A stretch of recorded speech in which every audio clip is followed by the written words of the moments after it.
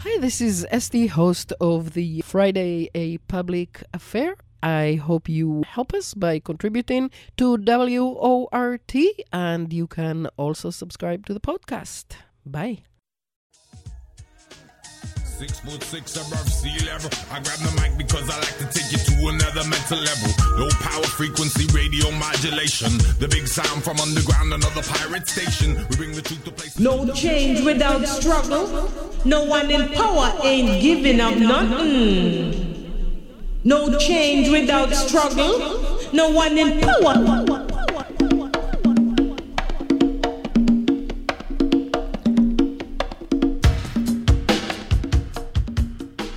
WORT 89.9 FM, listener-sponsored community radio, Madison, Wisconsin.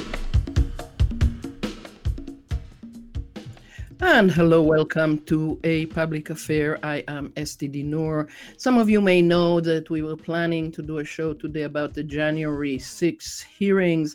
We will do that show next week, and by then there'll be more hearings. We have pivoted, though, to talking about the ruling by the Supreme Court of the United States regarding Roe v. Wade and also other decisions that have come and that are likely to come. We are having a two-part show today. We will be talking later about the wider implications of the Supreme Court and its decisions. That conversation will be with Professor Howard Schweber of UW-Madison, but we are starting with another UW professor. Tiffany Green is assistant professor at the Departments of Population Health Sciences and Obstetrics and Gynecology at the School of Medicine and Public Health at UW-Madison. Thank you very much, Professor Green, for joining us. How will this decision affect maternal and child health, especially for people of color? Well, thank you for having me. And I want to clarify that, of course, these are my thoughts and not that of the School of Medicine or the university. But I can tell you what we know from the literature. And what we know is that abortion restrictions and bans, we've had a preview, and we know that they can impact rates of preterm birth, low birth weight. There's also some evidence that it can affect maternal morbidity. So people who are pregnant having complications, right? And so ultimately, there's been some work that also predicts that we will see a rise in pregnancy-related mortality. And of course, we know that Black pregnant people have the highest pregnancy-related mortality rates in the United States. And it's projected that they will suffer disproportionately from these abortions. Can you explain how pregnancy complications will be affected by this ruling? Sure. Go ahead. I want to make sure that reason for abortion, but the reality is when you keep people getting abortions, some of those people are going to have complications and are likely going to be sicker or not have the resources to be able to carry a healthy pregnancy to term. And so those people are going to be forced to give birth. And because of that, we're going to see a rise in pregnancy-related complications and outcomes such as preterm birth and low birth weight. Mm-hmm. What about people who have a miscarriage? How will this ruling affect them? I think, I want to just really emphasize to people that although there are a lot of people in the United States that have been living in a post-Roe world already. And we've already seen people that have miscarriages, particularly pregnant people of color, are being prosecuted. And particularly when there is substance use involved. Wisconsin has a statute, Act 292, that allows the state to prosecute pregnant people or exercise other punitive measures if they believe that the fetus is in danger. Yeah, and that has actually happened in other states already, hasn't it? Absolutely. And I think this is even more problematic that because of structural inequality, including poverty and racism, Black pregnant people are less likely to be able to carry a pregnancy to term. So you already have the issue that pregnant people of color are disproportionately likely to have miscarriages, and then now we have a situation where all it seems that all bets are off when it comes to protecting pregnant people who have these miscarriages. That's a problem. And if the past is prologue, we know that those of color are more likely to be identified and prosecuted. Hmm. And like you said, go ahead. Sorry. Oh no, I was done. Okay, so like you said, there are a lot of people who are already living in this country in a post Roe v. Wade world, where the states have prohibited abortion and so on, and there's in addition to that, there's no exceptions in the ruling today for rape or incest. What are your thoughts about that? I think it's very consistent with prior positions held by anti-choice groups that many do not believe in exceptions for rape or incest. And I think without adjudicating people's reasons for having abortions, think about the trauma or how hard it can be to prove sexual assault in court. So we're placing that burden upon. We're we're Well, having some sorry, it's a little bit of issues. emergency alert. Yeah. Hello? Can you hear me? Oh, is that what it is? Yeah, we keep having It some was an issues with your emergency phone, alert. so it's an Yeah. emergency alert. Okay, yeah, if you want to repeat what you were saying. Yeah, so again, like these exceptions for rape or incest, remember those are things that you have to prove to the satisfaction of a decision maker, right? We already have a scenario where Medicaid will not cover abortions due to except those due to rape or incest under the auspices of the Hyde Amendment. This has been in the statutes for decades, right? So this idea, I think people, this idea that you can't get an abortion unless you have rape or incest. I think we've shown today that that was always a fool's game in terms of pinning our hopes that there would be always be exceptions for rape or incest, as we see with what has happened in Wisconsin today. So Wisconsin does not have that exception, does it? The exception is that if the life of the pregnant person is deemed to be in danger. Yeah, which again, the people who are living in post-Roe places nowadays, we have seen some deaths, haven't we, due to difficult pregnancies and miscarriages where among other things, care providers are just not willing to help because they're afraid that they will be sued for supporting abortion. Yeah, I think one thing that I would say, and I want to be clear that I'm not a lawyer, which is why I work with legal experts and those who have legal expertise. But one of the Mhm. challenges that we have here is that there's so much uncertainty right now. You know, we seem to be in a state of legal uncertainty, and we know that all providers in Wisconsin have stopped providing abortions as of the ruling this morning, right? So I really want to emphasize the role of uncertainty here, as you mentioned, that doctors don't know in various states whether they'll be prosecuted for providing abortion, and it's that state of uncertainty that's also going to contribute to lack of access to reproductive health care. Yeah. So This whole decision came from the Dobbs v. Jackson Women's Health Organization. And the Jackson, Mississippi is a very poor city, and the women there, the women in places like Jackson, Mississippi, are not going to be able, or, many of them are likely not to be able to take advantage of things that others might be able to, like going to another state or going to Mexico or getting an abortion pill, are they? And what are the implications of that again? I think here you point to something really critical, which is that people with resources almost always will be able to access abortions.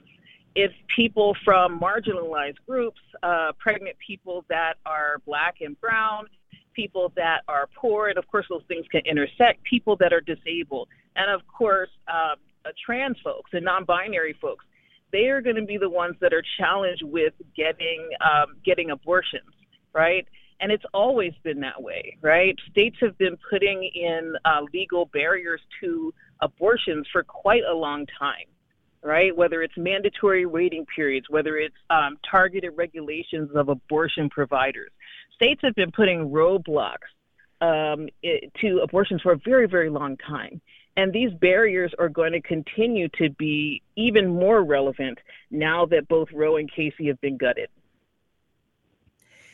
Yeah. So let's talk, though, briefly about these alternatives that I mentioned: abortion pills, traveling to another state, traveling to Mexico, if you can afford it.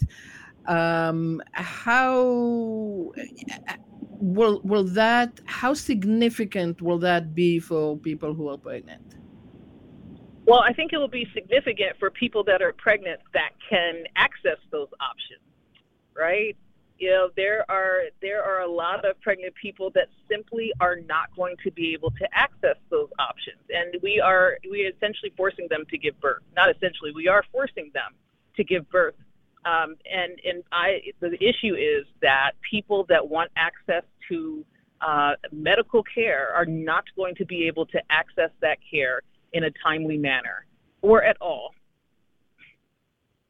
There's something that really is bewildering to me about forcing women to have children, and, like we've been saying, especially forcing women of color to have more children, while at the same time these are the very people who are shutting down any kind of support for mothers, for families, and even more so for families of color. I don't want to go too far, but I wonder if you see some racist aspect to overturning Roe, or how do you understand this weirdness that I'm posing here? Well, I mean, what I can say, I can't speak to the racism that's overturning Roe, but I can tell you that it almost certainly will have a disproportionate impact on pregnant people of color. And, and it's going to disproportionately increase Black pregnancy-related mortality. It's going to disproportionately increase, most likely, poor birth outcomes among people of color. So regardless of intent, the impact will still be the same. Yeah, good point. Well, Tiffany Green, Assistant Professor at the Departments of Population Health Sciences and Obstetrics and Gynecology at the School of Medicine and Public Health at UW-Madison. Thank you so much for squeezing us in between all your meetings today. I really appreciate that. You're very welcome. Thank you. Bye-bye. And we will be listening now to a little bit of audio from the rally on Wednesday regarding Roe v. Wade and what was then still the likely overturn. And then we will be getting to Howard Schweber to look at the larger implications. Here we go. Chanted in the Wisconsin State Capitol building this morning during the special legislative session to attempt to repeal Wisconsin's 172-year-old abortion law. It is our duty to fight for our freedom. It is our duty to fight for our freedom. It is our duty to win. It is our duty to win. We must love one another and protect one another. We must love one another and protect one another. We have nothing to lose but our chains. We have nothing to lose but our chains. Planned Parenthood led the rally along with a speaking event where Tara Stangler, a campus leader at University of Wisconsin, kicked it off with a discussion of representation of BIPOC and queer people in the conversation of reproductive rights. Everyone is included in our, not just white folks, not just affluent folks. It is everyone. So the minute they come for any of us, they're coming for all of us. This is not just a you versus them. This is an us versus them. And we have to stop thinking about it from an individualistic standpoint. If you're going to stand here and look me in my face and say it is our duty to fight for our freedom, then that counts for everybody's freedom, not just yours. Darlene Johns, the democracy organizer at Black Leaders Organizing for Communities, or BLOC, expanded on BIPOC and queer representation. Johns also spoke on the lack of systemic support to help pregnant people who need medical care. And understand that this is everybody's issue because we don't have the infrastructure to support the ban that they're proposing. And it's a ban that they, the Supreme Court, largely will not be subject to because they got the ducats, they got the dollars to do what they want to do to help the people that they want to help. We don't got that. I don't have that. So continue to organize, continue to speak, and continue to be loud. Sarah Noble is a community advocate from Milwaukee and former executive director of the Reproductive Justice Collective. Noble talked about how abortion access intersects with the struggle for truly equitable rights. Black people and other people of color know all too well that our rights, the rights that exist, don't always apply to us. When rights don't apply to all individuals at all times, they are not rights. They are conditional benefits that have been inequitably distributed. So for us, not having abortion access care will have dire consequences. Black people and other people of color, including youth, disproportionately experience far too many health disparities. We don't need to experience more harm, like having to leave the state to access safe and legal abortion care. Tanya Atkinson is the president of Planned Parenthood Advocates of Wisconsin. She ended the demonstration with a talk about love and the power it has within the movement for abortion access. Love is what keeps us moving forward when we are so angry that a minority holds power and they hoard power, taking away the bodily agency and autonomy for millions across our nation and right here in our state of Wisconsin. Love is what energizes us to get up after we have our moments on our knees, sobbing in pain and disbelief because we know the irreparable harm that will be caused if abortion is not safe and legal. Abortion does not go away. It becomes unsafe. Love is what compelled us to be here today with each other in this moment to demand a different future for Wisconsins, for our friends, our families, our neighbors. Love is what gives us the courage to speak from the rooftops that everybody deserves access to abortion, regardless of their reason or their race or their gender or their sexual orientation or their income level or their immigration status. Planned Parenthood has stopped scheduling appointments past this Saturday, June 25th. That's in anticipation of the expected decision from the U.S. Supreme Court in the coming days. But Atkinson says they'll still be assisting people in need of a safe abortion. We have relationships with the other states. We can help provide care on the front end. We can help people navigate to other states and access a safe and legal abortion. And we can be here for the people of Wisconsin who need an abortion when they come back home again. So we really encourage people, if you need an abortion, to please reach out to Planned Parenthood Wisconsin and we can help you. Planned Parenthood plans to distribute Make a Plan pregnancy kits throughout the summer. The kits include emergency contraception, condoms, a pregnancy test, and more information on the threats to abortion access. Patients can receive a kit by visiting Planned Parenthood or making an appointment. Reporting for WORT News, I'm Tegan Carter.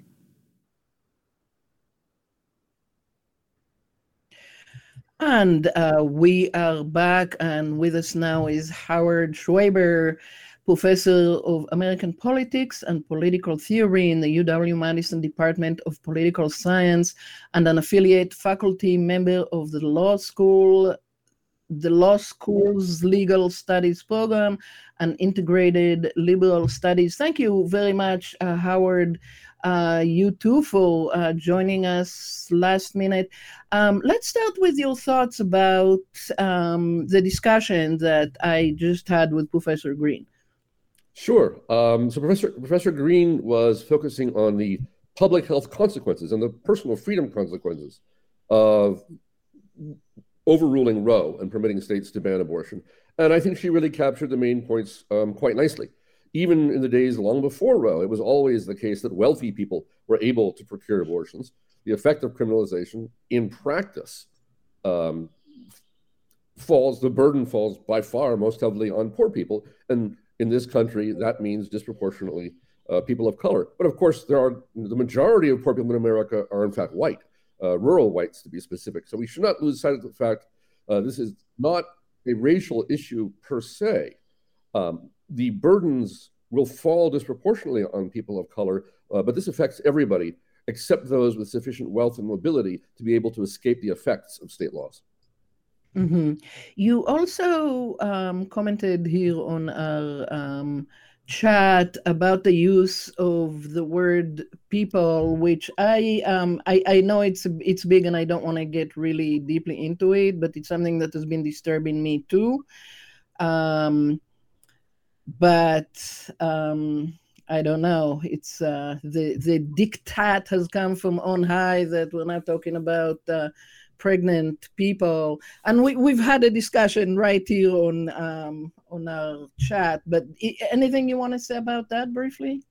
Well, only to put this in the context of the legal discussion. I wasn't making a philosophical point. I was talking about the specific consequences for purposes of what kinds of legal arguments are available. Let me back up a minute. In the whole series of cases that created or recognized constitutional rights for LGBTQ plus persons, Lawrence versus Texas, Obergefell versus Hodges, these are the cases that decriminalize sodomy and that recognize same-sex marriage. In all of those cases, there were attempts to get the court to deal with these questions on the basis of equal protection, that not allowing, for example, same-sex couples to marry violated their right to equal protection under the law. The court never took up that mandate. Justice Kennedy wrote all of the key opinions in this area, and he steadfastly refused to make this an equal protection argument. The court has done the same thing, it was Alito who wrote the opinion, with respect to the claim that bans on abortion discriminate on the basis of sex. And his phrase was, no, this is not in any way about doing something to women, it's doing something to persons who happen to be pregnant. So the idea that the pregnancy or the possibility of pregnancy or abortion is somehow separable from gender or from sex in a legal context has been one of the more unpersuasive, let's say, or transparently unpersuasive moves that the court has made. What makes the political or philosophical discussion more complicated is that, of course, the only reason that that's a problem legally is because the way the Equal Protection Clause has been understood is in terms of very traditional, cisgendered, biologically determinist notion of what is gender. If we could imagine a court that would treat the Equal Protection Clause more fluidly than that, this wouldn't be a problem. But given that that's how equal protection law works, there's actually a potential difficulty that arises in the sense that if we want to preserve the possibility of an equal protection argument, which is not the only kind of argument that there can be, let me be clear about that, but it's always been thought of as one of the most promising ones. In order to preserve that argument, it becomes very complicated to simultaneously, within the existing constitutional doctrine, which I'm not embracing, I'm just reporting, it becomes very difficult to make that an argument that extends to trans persons, for example. Yeah. Well, thank you. And I would ask our listeners not to start calling and arguing about that. Maybe we'll talk about it sometime. And the whole issue of language that I've been giving a lot of attention to.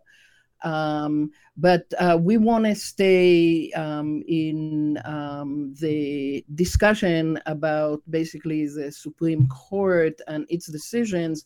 And so the Supreme Court just overturned Roe v. Wade, and with it, women's constitutional right to abortion, and that just a day after striking down a New York law that made it illegal to, the law made it illegal to carry a firearm in public without showing a special need for protection. So now that was also a sweeping decision, I believe, in support of the Second Amendment, at least the way the NRA and the right understands it. And I would like you to talk about both of these together. And one thing that I thought about immediately, that both of these demonstrate, among other things, that the legacy of Trump's terrible years are going to be with us for a very long time, regardless of the political situation, or, that of course is a political situation, but regardless of who is the president, who is in Congress, and so on. Can you talk about that? Sure. I think you're exactly right to look at these two cases together. And there are others, but these are the two that are in the news this week, so let's stick with them. What unites them is not the specific issue, obviously, but the approach. What is most radical about the opinion in Dobbs is not that Roe was overturned, but how it was overturned. And so let me explain. In both cases that you mentioned, both Bruen and Dobbs, the conservatives on the court took a position that is really, I don't know how else to put this, a kind of a caricature of originalism. Like all the bad things people who don't like originalism say about it, this is why. And specifically in both instances, they took the position that you have to look at the historical practice at the time of the adoption of the relevant constitutional amendment. You have to define the right you're talking about very specifically. So you can't say, was there a right to privacy? Or was there a right to keep the state out of couples' bedrooms, or out of medical procedures, or out of the relationship, any of those things? You have to say, was there a specifically recognized right to abortion? Or conversely, was there a specifically recognized authority of the states to ban specifically the carrying of firearms in public? And it's not enough in the case of the rights claim to say that the practice was accepted or tolerated. You have to show that it was historically considered a protected right. And on the gun side, it's not enough to show that, yes, there were lots of regulations of who could carry guns in public, historically going back to the medieval period and all of the period of European settlement of North America. All those settlements had these kinds, the colonies and so on, had these kinds of laws. But that's not enough. You would have to show that at the time the Second Amendment was adopted, there was a specific recognized and accepted practice of legislation just like the ones in New York. And the point of all this is what this does. It's a mode of reasoning that makes it incredibly easy to reach any result that the court wants. You can, by cherry picking the historical record, which is done extensively in both cases, and simply ignoring the existence of contrary historical trends, and then by making this claim, which is increasingly just unpersuasive, that no, we're not imposing our preferences, we're just following the history. What this does is it gives them essentially carte blanche to make drastic and dramatic changes to the system of constitutional rights with which we're accustomed. In the Dobbs opinion, the justice who, as always, went the farthest was Thomas. Thomas called for abandoning all of what are called substantive due process rights and essentially going back to the 1870s and starting over. I don't expect the majority of the court to follow him in this. The majority opinion, though, raises a different question, and that is, if the right to abortion is being written out of our understanding of the Constitution, what other asserted rights are in the chopping block? And here, Alito was very... I've heard the question asked, was he trolling us? But certainly what he said was very much open to interpretation. So in his opinion, Alito says that The cases that came before Roe, on which the Roe court relied, so the cases protecting, for example, contraception, the right to contraception, those cases are not open to question. This is what he asserted in the opinion. Thomas called for those cases to be overruled right away. But Alito did not say the same thing about any of the cases that followed Roe. In other words, it's not at all clear that Lawrence and Obergefell in particular, these are, again, the cases establishing constitutional rights to intimacy and to marriage for LGBTQ plus individuals. It is not at all clear that those cases are not open to being overruled, particularly given an extraordinary 2.5-page footnote, it's footnote 48, in which Alito lists hundreds of instances in which the Supreme Court has overruled precedent, which is a not very subtly coded message that we're doing it now and we may do it again. So as you see it, is it open season now on many other laws that afford us what freedoms, what rights we have? Yes, absolutely. And again, let me talk about both cases, if I may, because both of these cases are going to spawn an enormous amount of litigation. On the abortion side, a lot of states already have laws in place. One of the strange things about American legal practice is that when a law is ruled unconstitutional, it doesn't go away. It just may not be enforced.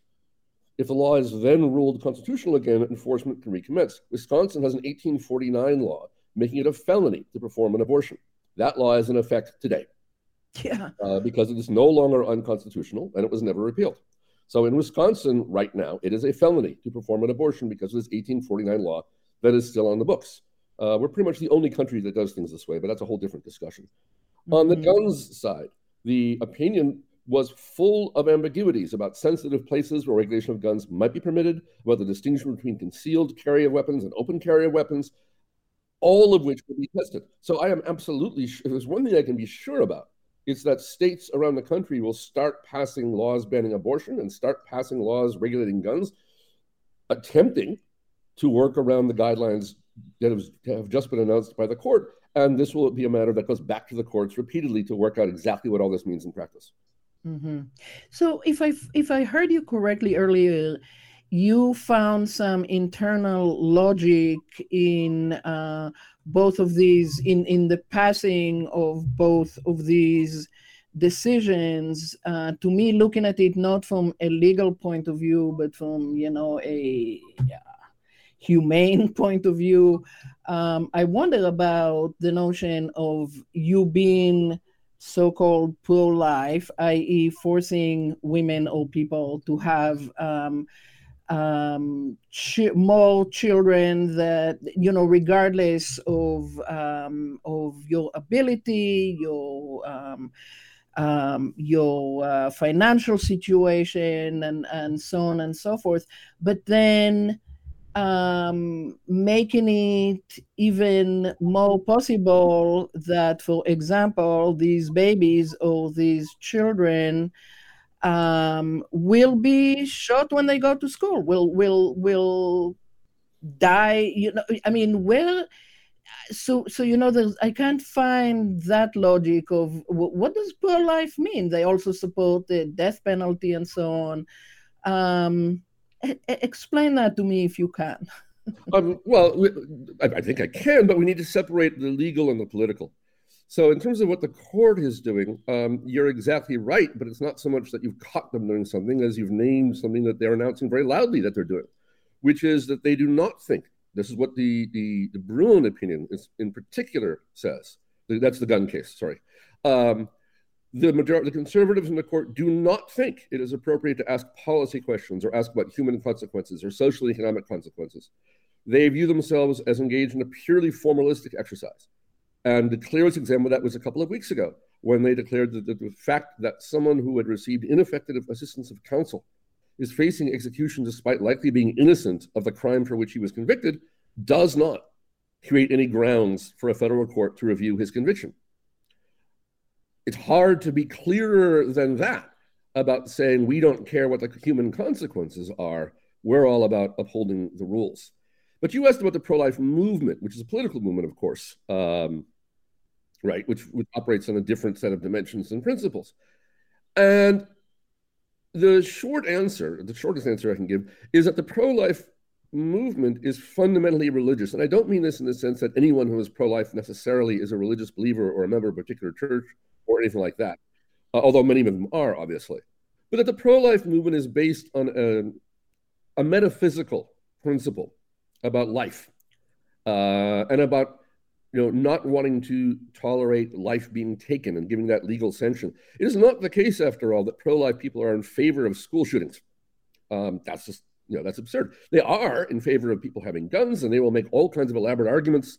As we think of a Venn diagram, those people who are pro-life who are also strong Second Amendment supporters, as we now say, how do they reconcile those two beliefs? Quite easy. They don't see them as comparable issues. They are in favor of all kinds of messages to try and protect children in schools, measures that I don't think would be remotely as effective as simply controlling guns, but they're certainly never going to say that we want to see children killed. So for them, again, it's less a matter of consequences and playing out the consequences of a rule as to how it will operate in practice, and more about first principles. And you declare your first principles and you stop there. And then you have to work around whatever the consequences are of those presumptions. That's the opposite of a kind of progressive, liberal, social science kind of approach that always asks, what are the consequences, right? What are the long-term effects? Who will be affected and in what way? And that's the sense in which I mean it's a religious perspective rather than what we might think of as a scientific or social scientific perspective. It asks a different set of questions. So we have a caller that we'll get to in a moment, but I want to ask you another question first. And that's the fact that the Supreme Court is not an elected body. And in this case, it is forcing the opinions and feelings and aspirations of the so-called pro-life movement, which are a minority on the majority. We know from polls that more than 2/3 of Americans favor retaining Roe, 57% affirm a woman's right to abortion for any reason. And to add to that, the people who are making these decisions, the people who were added to the court during the Trump years, are well put by Trump, who in these hearings in recent weeks have learned, are learning more and more about the level of corruption and fascist thinking that he represents. And so here they are, people who were put in place by him, forcing their ideology on the rest of us. Talk about that, please. Well, this is the classic expression of what's called the counter-majoritarian problem. How can it be legitimate to have an unelected Supreme Court make decisions that bind the majority and prevent questions from being decided democratically? And of course, for years and decades, that was the argument conservatives used against the Warren Court and the Burger Court and courts that made more liberal decisions. So, for example, if the majority want to have Christian prayers read aloud in school every day, how can an unelected court assert the authority to prevent them from doing that? It's a classic question. It's a basic question of any higher law constitutional system, of course. In this instance, though, I think we have to be a little careful. Again, let's compare the gun case and the abortion case. The gun case that just came out says states may not pass laws preventing people from carrying guns around in public, except perhaps in some, it's not clear, but except perhaps in some special situations. That's a direct restriction on the democratic process. The abortion case only says states don't have to allow women to have abortions, and the question now goes to the state legislatures. So you can say a great deal about that, but the conservatives on the court insist that precisely what they are doing is stepping back from the idea of an imperialist court that is not elected, taking over the democratic process and giving this important question back to the people to decide democratically. So their answer will be, well, look, if you're right about what the majority of the people want, that's what they'll vote for, and that's how things will come out in those states. The problem, of course, is twofold. One, the whole point of having a constitution is to set certain questions apart from ordinary democratic politics. There are certain questions we say cannot be decided by the majority, let alone by a minority, by ordinary political means. And these are what we call rights, as well as basic structural provisions of government. And the second problem with this discussion perhaps is that local majorities and national majorities are very different. There are a great number of states in which the majority of voters are perfectly happy to see abortion banned and eager to see that happen. And they have elected politicians who are eager to see that happen. At the moment, this tends to be divided by political party. This is something that wasn't true before the late 1970s, but it has been for the last generation plus. So we're talking about the Republican Party, and the Republican base is strongly in favor of banning abortion. So if this were a question of a national referendum, the polling data you're citing is unquestionably informative. But if we're talking within our federalist system about each state making its own political decisions based on a party system, including gerrymandering, including efforts at voter suppression, including money in political campaigns, and all the other elements that cause our current democratic system to be wildly responsive to majority views on a lot of questions. When you take all that into account, the answer is this is being turned over to the democratic process. It's just a democratic process that some people, including myself, think is desperately skewed and distorted. And B, it's a question that ought not to be turned to the democratic process because it involves constitutional rights. But we should recognize that the complaint of an unelected judiciary acting contrary to the will of the majority is precisely what the complaint has always been by political conservatives with respect to decisions giving rights to criminal suspects or indeed Roe versus Wade. Yeah. Well, let's get to our caller. Anna, you're on the air. Hi, thank you for this discussion. I appreciate you having this discussion today. So, like many others right now, I've been reading the Dobbs opinion, and there's one. I'd like to read a little bit of the opinion because it's been sticking in my head for the past couple of hours because it's so profoundly stupid. I'm wondering if I could read a little bit of that. Go ahead. Okay, so this is in the summary, the section where the court is writing that abortion is not an entrenched right, like it's decided before. So here we go. Attempts to justify abortion through appeals to a broader right to autonomy and to define one's concept of existence prove too much. Those criteria at a high level of generality could license fundamental rights to illicit drug use, prostitution, and the like. And it's just a couple sentences, but that has been sticking in my head, sticking in my craw, because the reasoning is just so lazy. It, like I said, it's profound, and it really brings to mind that the justices are kind of watching Fox News, and you know, it's reflecting this puritanical attitude toward, you know, abortion rather than, I don't know, like the hardest medical decision someone might make in their life. So I'm just wondering if your guests can kind of comment on that. Sure. Yeah, thank you for the question. Very good. Go ahead, Howard. Sorry. Sure. It's actually less lazy and more malicious than you think in my reading. So let me back up a second. You recall I mentioned that one thing that combined, that was consistent in the reasoning in the gun case and the abortion case, Bruin and Dobbs, is this appeal to historical understanding of rights defined very specifically. When they want to, at least. This is what they do. It comes out of a case called Glucksberg, which was the assisted suicide case from the late 80s. And the point of defining rights very specifically this way is to make it easy to say, this right defined exactly this way is not historically rooted. Since it is not, or sufficiently historically rooted, since it is not historically rooted, we ought not to recognize it as a right. That is a direct response to Justice Kennedy, and especially that phrase you quoted, defining the meaning of existence. One passage that legal conservatives hate is Justice Kennedy's paragraph in Obergefell versus Hodges, which is sometimes called the sweet mystery of life passage, where he said it is for each of us to define the meaning of our lives for ourselves, and the government should not get in the way. So what Alito is doing here is taking a direct stab at Kennedy's legacy in those cases, which is yet another reason why I think those cases are on the chopping block going forward. Because while you can define a general right to marry or a general right to have intimate relations, it's very hard to say that Historically, at the time of the adoption of the Constitution, the specific right of same-sex couples to marry was regarded as constitutionally protected. If you frame the question that way, very specifically, very narrowly, and very historically, then it becomes very easy to say, oh, we were mistaken to recognize this right in the first place. So I think this is less intellectually lazy than you think, but more dangerous.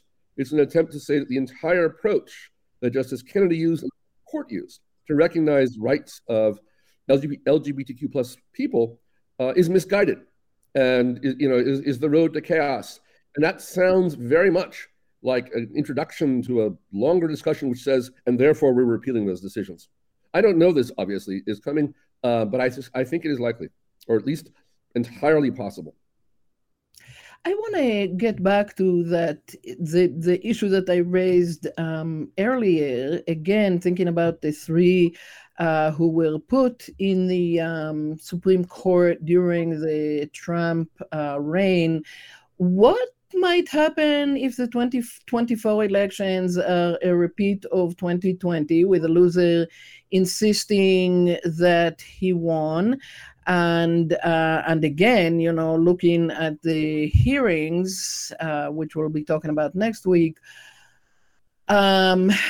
we learn that there's really no end to the ways by which these folks are trying to make falsehood a reality. And now he has these three, plus the others who are basically in that same court. Are you concerned about what that means really for the future of elections in the country, for democracy per se? Are you concerned that we might be looking at a fascist rule sometime in the relatively near future in the United States? Well, let's be clear, first of all, you don't mean fascist in its technical sense. You mean an authoritarian rule that has no tolerance for those who do. Actually, I probably mean both, but let's not argue about that. Okay. I mean, I don't. All right. Well, let me answer both ways then. No, I don't see the likelihood of America being taken over by a romantic nationalist movement that says participation in international war is the only way to prove the integrity of our society, and therefore we must seek out those conflicts whenever possible. I don't see that being a well-selling message, and that was Mussolini's original theory of the term faccia. On the other hand, even in a more broad sense of the term, I do not see America becoming fascist. I do very much see American democracy failing. And, there are a lot of steps in between what we might think of as a fully functioning democracy and outright fascism. There's a lot of room for very ugly stuff and very authoritarian stuff without having to throw that particular label around and worry and argue, as we're about to start arguing, right, exactly what it means. It's much easier to point out, and I don't think there's any dispute about it. I've already mentioned a few of the mechanisms, that money in politics and gerrymandering and voter suppression, all of which are practices that this Supreme Court has not only insisted are permissible, but has insisted that states and localities may not attempt to prevent. I want to be very clear on this point because I think it's extraordinarily important and flies under the radar because it's hard to get one's head around this. It is not just that the Roberts Court has repeatedly declared that it's tolerable to have gerrymandering, or that it's tolerable to have dark money in politics, or any of the other things that we're concerned about. Starting way back with Justice Scalia, and in an unbroken thread going forward, these justices have argued that the First Amendment requires that these practices be tolerated and accepted, so that even when states and localities want to do something to try and clean up their democracy and make the government more responsive, they're prevented from doing so. This Supreme Court is about to hear, I don't think an opinion will come out this term. I think it will be next term that they'll rule on something called the independent state legislature theory, which is just yet another piece of saying that that the Constitution requires that we allow powerful interests to capture control of the government in ways that are profoundly undemocratic. And it is true. There is nothing in the Constitution that guarantees the right to vote. There's nothing in the Constitution that guarantees a democracy. These are all things that many of us believe in. But if you want to be a purely formalistic, lawyerly reader of the text, then you can say, as these guys have, there is no constitutional commitment to any particular democratic political form, and therefore even an outright authoritarian system of governance as long as it does not infringe on those rights that this court chooses to recognize, which is a very select list, is perfectly tolerable from a constitutional perspective. You mentioned that 3 of these justices came from Donald Trump's extraordinarily disastrous single term as president, and that's a great point. And it gets to a larger point, and I think some people are starting to think about this, which is, are we really well served by the system of life tenure of Supreme Court justices? Are we well served by a system in which essentially by, forgive me, luck of the draw or mortality rates among elderly Supreme Court justices, one president who serves 1 term may appoint 3 justices, another president who serves 2 terms may appoint none. And of course, in each instance, it's increasingly in modern times the case these justices are selected in order to promote an ideology favored by that president. In that situation, are we well served by the manner in which we select and appoint our Supreme Court justices? I'm one of a lot of people who think the answer is no, who think that something like 18-year terms, staggered so as to ensure that in any 4-year term, a president gets to appoint 1 justice, would be a vastly better solution, as would any number of other possible reforms. But that's a more structural question, and in some ways a bigger question.